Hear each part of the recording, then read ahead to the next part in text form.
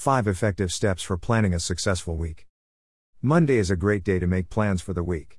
After a good weekend and a solid, healthy, and restful Sabbath, it is time to wake up to a new week. If you are like me, I can't juggle a ball to save my life. I can toss 2 back and forth, but when I add more, I end up chasing several balls around the floor. Many times, that is what a week amounts to, ball chasing. Juggling too many tasks becomes a waste of time and energy when we can use Monday, or any day, to successfully make plans for the week.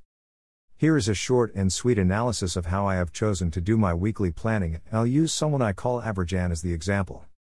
Right now, Average Ann has a few things on her mind that she needs to do. And knows Thanksgiving is a few weeks away and she wants to share that time with her family. Her boss needs Ann to complete an assignment by Friday. Then there is Christmas. Ann knows it is around the corner and that storage containers are stacked like Legos on massive ships in distant harbors. So, Ann needs a plan B if she is still going to give the special people in her life at least one gift. Which reminds Ann that she is leading a service project for her small group which requires several steps that must begin this week. Lastly, Ann has committed to attend an all-girls event scheduled for this weekend, where she plans to unwind. But that's not all. Ann has everyday errands she needs to run, and meals she needs to stop and eat. Ann is tired and overwhelmed just thinking about it all. Have you met Ann? Might you be Ann? If so, I have a plan for Ann. First, pray about it. Proverbs 3:5-6 gives us wisdom for making plans.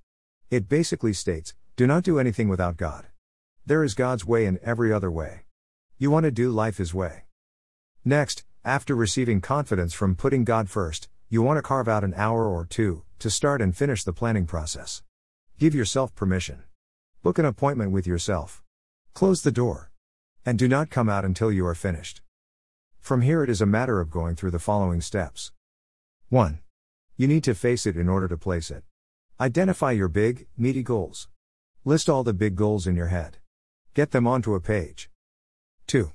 Set deadlines for each. Anything more than 3 months out should be stored for a later date. 3. Assign a role to each goal. If you have no role for an item, it is likely not worth doing. Also, acknowledge several roles throughout your week. We are whole people with whole lives that should touch others. So, think of your week as you would a plate of food. A healthy array of whole foods and roles create a vibrant life. 4. Take those chunky goals and dissect them into smaller manageable pieces. Much like you would the food on your plate.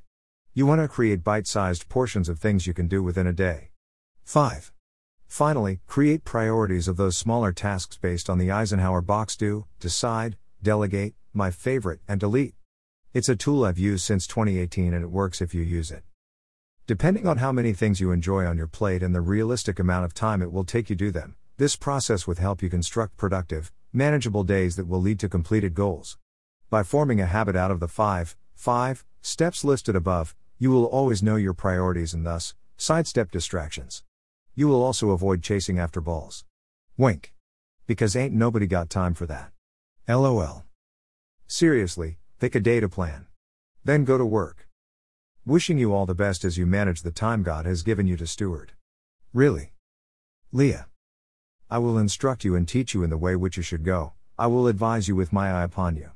Psalm 32:8 NASB 2020.